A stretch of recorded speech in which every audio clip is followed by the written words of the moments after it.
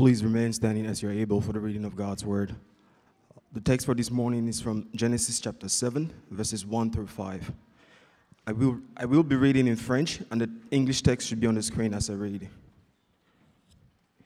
Puis l'Éternel dit à Noé, entre dans le bateau, toi et toute ta famille, car je ne vois que toi qui sois juste parmi tes contemporains. Prends 7 couples des animaux purs, 7 mâles et 7 femelles, et un couple de tous les animaux qui ne sont pas purs, le mâle et sa femelle. Prends aussi 7 couples de chaque espèce d'oiseau pour perpétuer la race sur toute la terre. Quand dans ces 7 jours, je vais faire pleuvoir sur la terre durant 40 jours et 40 nuits, et j'effacerai de la surface de la terre tous les êtres que j'ai créés. Noé fit tout ce que l'Éternel lui dit avec Adonai. This is God's word. Please be seated.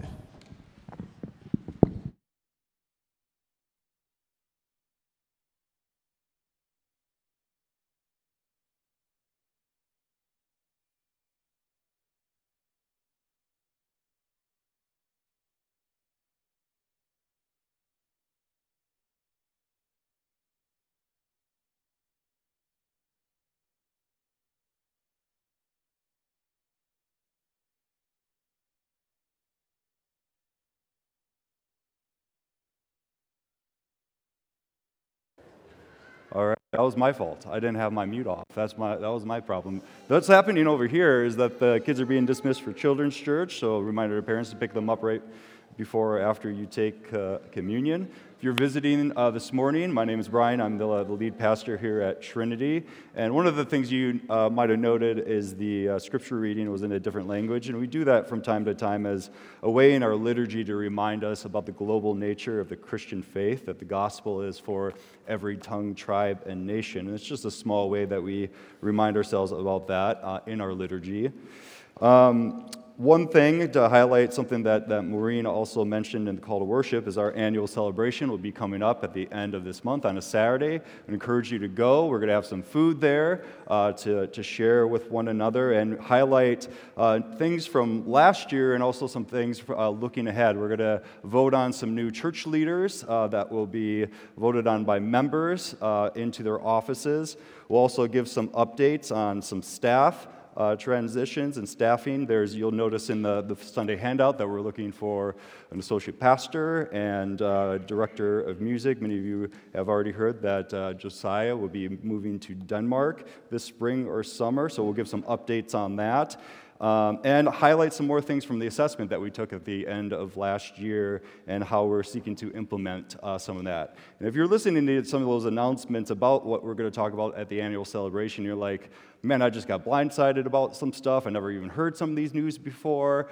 You are precisely the person that should go to the annual celebration to get in the loop about some of these things and just be brought up to speed. So I would really encourage you to come and to celebrate with us.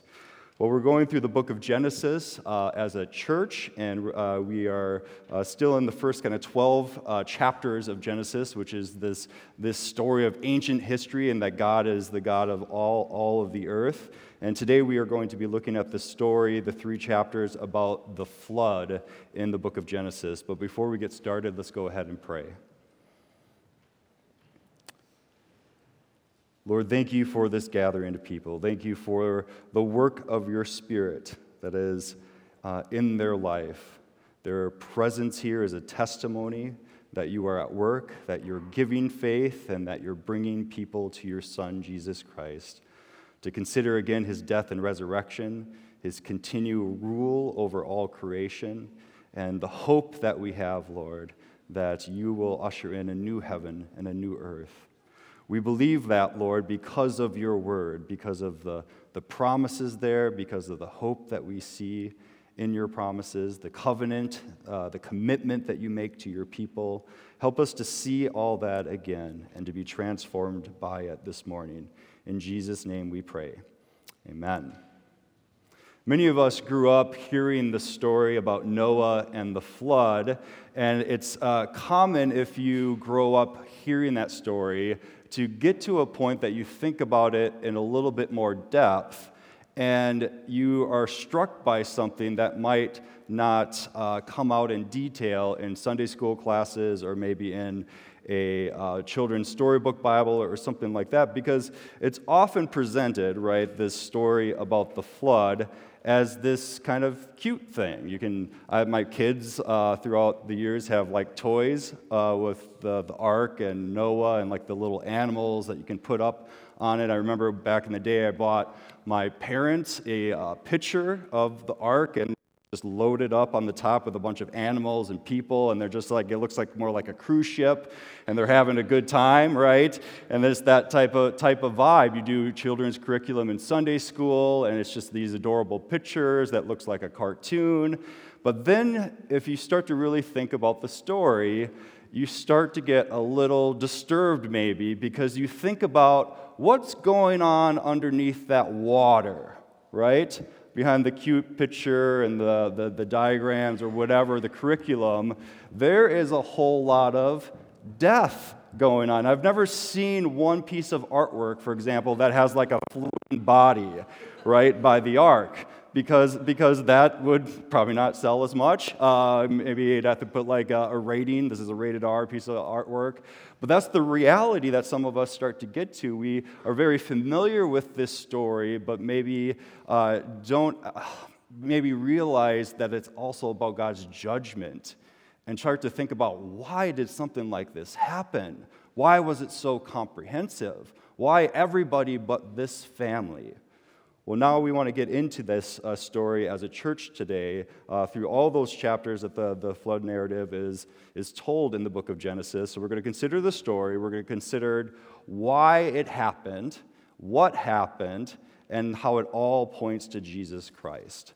So let's start with Genesis 6 and chapter 5, or verse 5 rather, Genesis 6:5. And to set up this verse, what's happened before this is that there's the first sin in the Garden of Eden, chapter 3, and sin has been since then spreading everywhere, spreading to the degree that there's murder, there's people like developing vengeances on other people and going after them unjustly, and there's this constant crossing of God's divine boundaries by his people. And then you get to Genesis 6:5, and it says, "The Lord saw how great the wickedness of the human race had become on the earth, and that every inclination of the thoughts of the human heart was only evil all the time."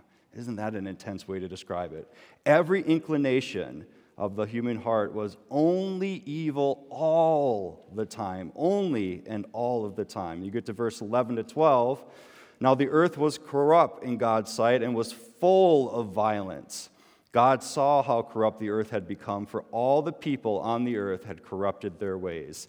This is describing how comprehensive the evil has gotten in God's world. The human heart was only evil all the time, it says. The earth was filled with violence, and everyone on earth, everyone, had corrupted their ways. And God responds. Look at verse 6. "The Lord regretted that he had made human beings on the earth, and his heart was deeply troubled. So the Lord said, I will wipe from the face of the earth the human race I have created, and with them the animals, the birds, and the creatures that move along the ground, for I regret that I have made them."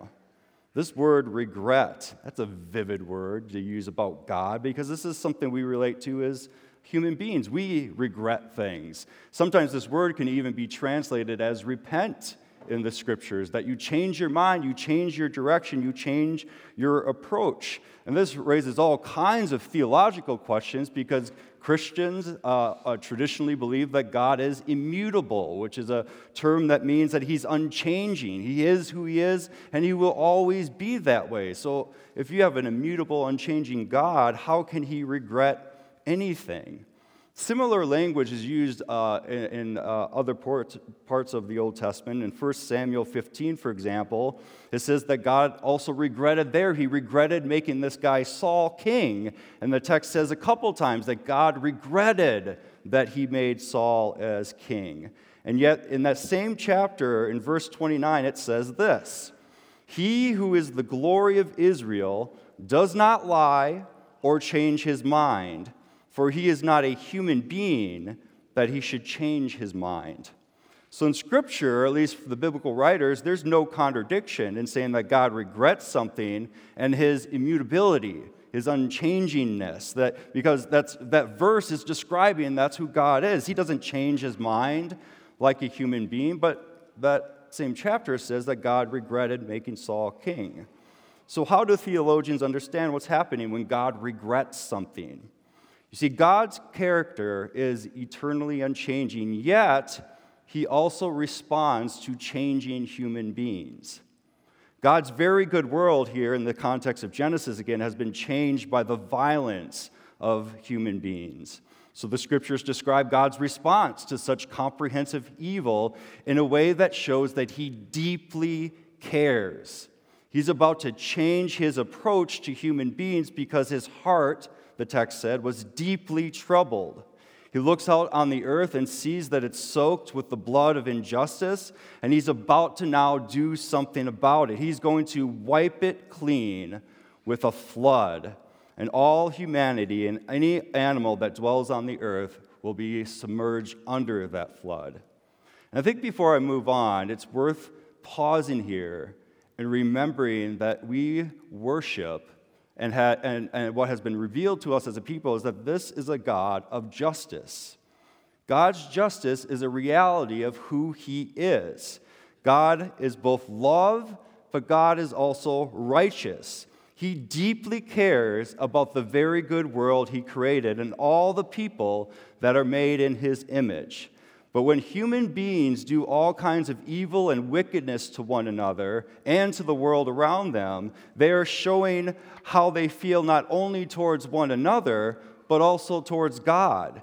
They're going after God's image because everybody's made in God's image, and they're going after God's image with violence and injustice and with the very hatred of God himself that they're carrying around in their heart. Genesis 9:6 puts it this way: "Whoever sheds human blood, by humans shall their blood be shed. For," this is the reason why this type of justice happens, "for in the image of God has God made mankind." They bear his image, but yet they are slaughtering one another, and the earth is soaked with this injustice. And how does a God of love respond in a situation like this?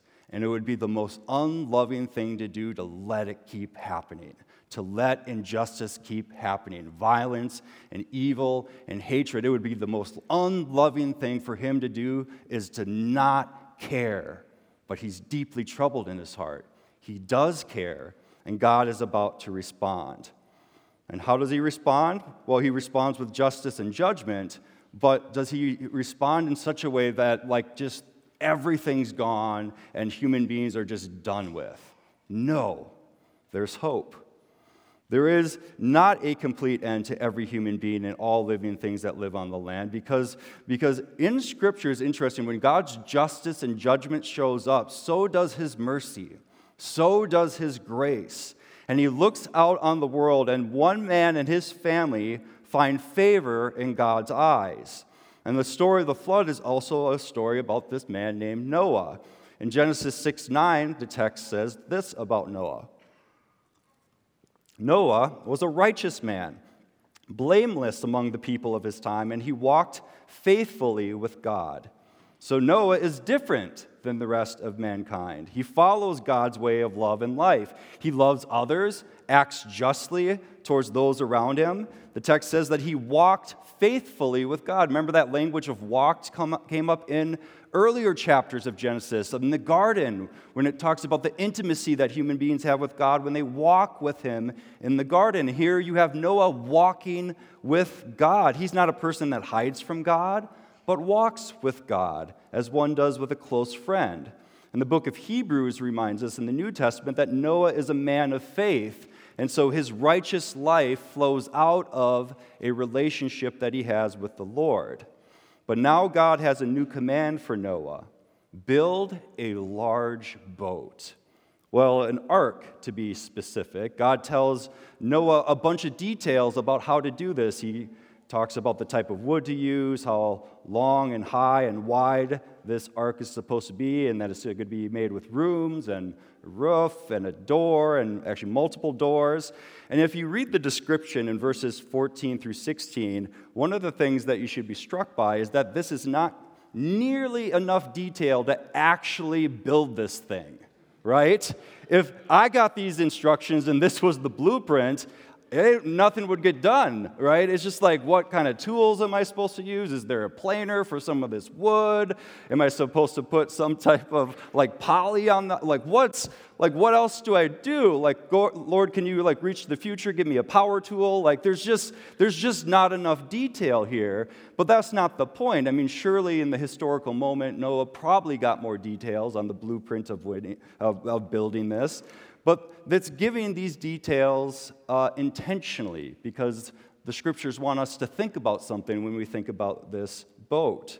A lot of people really get stuck on how big is this thing. And one study Bible summarizes the size of the ark would have been about 450 feet long and 70 feet wide and 45 feet high, which would be longer than a football field and taller than any home that you'd find in St. Paul. It would say that its displacement yield would be about 43,000 tons with a total inside capacity of about 1.4 million cubic feet. So if you're into those kind of details, that might be what it would have been in terms of the size. But let me simplify those details a little bit more. The shape of this ark is a rectangular shape with 3 sections or decks on it, right? And then the details, again, that we're given about it highlights the materials that are being used and the dimensions. Now, if you read that description in Genesis alongside of the instructions to build the tabernacle in Exodus chapters 25 to 31, things start to stick out a little bit, because in the description of the tabernacle, you have similar emphasis on what kind of materials to use, the size, and it emphasizes the tabernacle, like God's temple as well, is this place that has 3 sections to it that's shaped like kind of a rectangle. So this is one of those things that I've known about this story, like many of you have, especially if you grew up going to church, for a long time, and I have never seen this before. Maureen talked about call to worship and having an epiphany. I love when this happens with Scripture. This is just so amazing how you can study Scripture and read a story and see it again and again and again, and then all of a sudden, because you just have a life of reading Scripture, you start to see these connections that happen, and this connection just lit me up in the study this week, just thinking about what the ark is. Why these details? This is a floating sanctuary. This is the place where God is going to protect and preserve life in this place. This is a sanctuary boat, much like a tabernacle or a temple. And it's how God's presence is going to save humanity from his judgment, as well as save all that is needed for the animals on this dry land to replenish the earth. In fact, God makes a covenant or a promise to Noah and everything else on this sanctuary boat that they will be kept alive. This is an important category because later in this story, God moves from this regret to remembering this promise. And the story repeats more than once that when God gave Noah these instructions, that Noah did everything just as God commanded him. And that's an interesting thing to think about, right? Because it's not like he's building this boat in a dockyard and it's about to be pushed into the sea. It'd be the equivalent of somebody building something like this in this neighborhood, which, if you know this neighborhood too, it's even above, like it's kind of like this hill, and even the Mississippi River would have to get really, really high to start to flood this neighborhood. And you have to think about Noah building this place, this boat, in the middle of nowhere, And just think about like what people thought of him while he was doing this crazy thing, but he was doing it, and he was driven by, God told me to do this. He told me to do this, and he told me what's coming, and so he committed to following God's command. Now we start to go into the part of the story where the flood comes.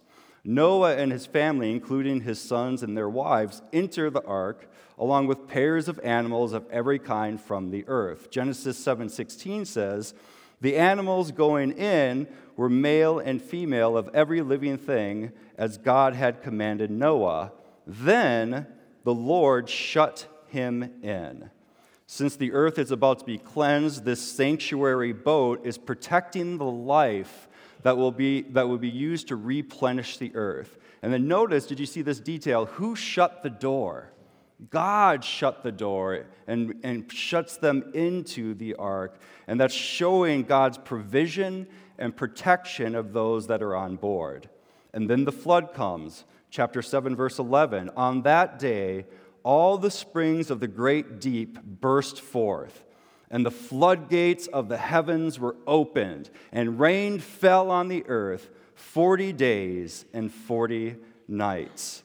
Going on to verse 17, it says, "For 40 days the flood kept coming on the earth, and as the waters increased, they lifted the ark high above the earth.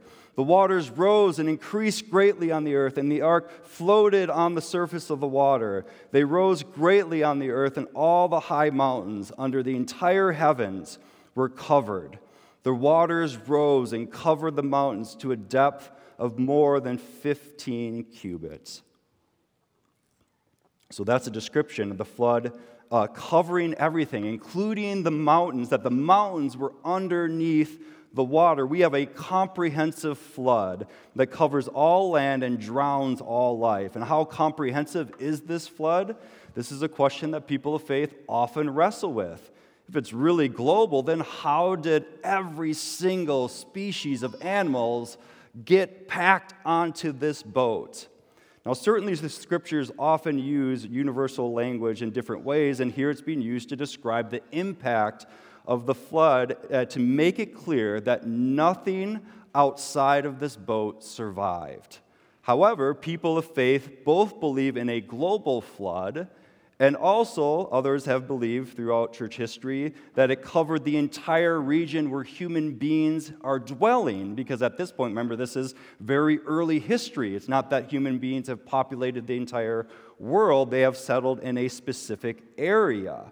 So from that perspective, and from their perspective, everything was covered by a flood, but maybe more regionally than globally. It's important to know as Christians that we can wrestle with these things and have different positions, maybe even change your position, and still be a faithful biblical Christian. But I don't want to focus so much on this question as I do what is the theology of what is being communicated by this flood. I want to focus on more of a theological point that's being made. And let's look at that by starting with chapter 7, verse 22, where it says, "Everything on dry land that had the breath of life in its nostrils died. Every living thing on the face of the earth was wiped out, people and animals and the creatures that moved along the ground, and the birds were wiped from the earth. Only Noah was left, and those with him in the ark. The waters flooded the earth for 150 days. What would that have felt like? What would that have looked like? And I think the biblical authors wants you to remember a description that he had back in the earliest chapter of Genesis, and that is Genesis 1:2. Remember what that said? Genesis 1:2 describes this. "Now the earth was formless and empty. Darkness was over the surface of the deep, and the Spirit of God was hovering over the waters." And then what happens next? Creation. Things start to happen. Life starts to appear. And so with this comprehensive flood that's happening, God is providing a start over with creation. It's a hard reset. Theologians use this word that he's decreating with the flood and bringing it back to this state that was described in Genesis 1:2, where God is hovering over the deep. this formless deep, because God is about to do something new. God is starting over. And in Genesis 8:1, the text says, God remembered Noah and all the wild animals and the livestock that were with him in the ark, and he sent a wind. See that? The wind, got a wind over the earth, and the waters receded. Do you see that common language that's happening here in the text? God has decreated, but what happens next? He is about to recreate the world. The waters start to recede until the ark rests on the top of the mountain. This is how the story starts to unfold. Noah opens a window and sends out a dove in order to see if the water has receded enough to exit the ark. Eventually, the dove brings back an olive leaf, and then eventually the dove doesn't come back because he finds a place to dwell, a place to hang out. And then check out what happens next. And just observe how close this language is to Genesis 1. Genesis 9, 13, and 14 both describe that the water had dried up. Genesis 8, 19 says, all the animals and all the creatures that move along the ground, and all the birds, everything that moves on the land, came out of the ark, one kind after the other. And then Noah and his family come out of the ark. He offers a sacrifice to God, and then Genesis 9:1 says, then God blessed Noah and his sons, saying to them, be fruitful and increase in number and fill the earth. This is the exact same language that you find in Genesis 1, when God makes the land by drying it up and separating it from the water, and then he puts on the land all the animals and creatures that move along the ground, and everything that was in the ark comes out to do exactly that. And Noah and his family come out as well, human beings made in his image, and they're given the same command to be fruitful and increase the number and fill the earth. And that's what God is doing.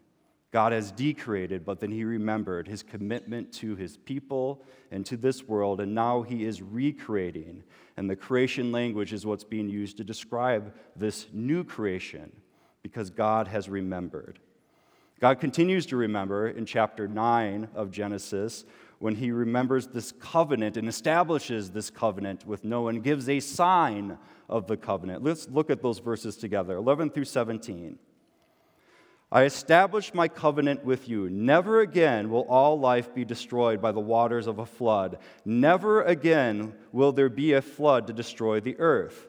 And God said, this is the sign of the covenant I am making between me and you and every living creature with you, a covenant for all generations to come.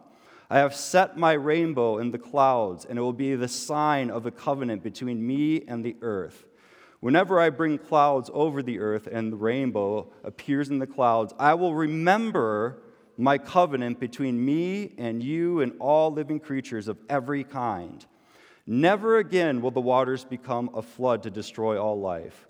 Whenever the rainbow appears in the clouds, I will see it and remember the everlasting covenant between God and all living creatures of every kind on the earth. So God said to Noah, this is the sign of the covenant I have established between me and all life on earth. See, here Noah is like a new Adam for this new creation, and God remembers and makes a covenant with Noah and all creation. He will never again destroy the earth with a flood. And like all covenants throughout Scripture, God gives a covenant sign. We do this nowadays. Probably the closest similarity to having a covenant sign in the modern world is when marriage happens and a ring is offered as a sign of the covenant, the commitment that somebody makes, and the promises that they make. So when you look at that sign, you remember the promises that are made. Here, it's not a ring, but a rainbow that's attached to the promises that God will never destroy the world again with a flood. He's committing to it. And God is going to commit to bringing life in the world and renewing the world and redeeming the world. Now, unfortunately, things don't get better with Noah. Things start to get worse again. As we'll see next week in the chapters that follow, Noah, what does he do when he gets off the boat? He gets drunk. He gets naked, and shames his family. We'll get into the details next week, all right? But that's what's coming, all right? Things don't get better with this reset. things also deteriorate all the way to the point that the Tower of Babel is being built.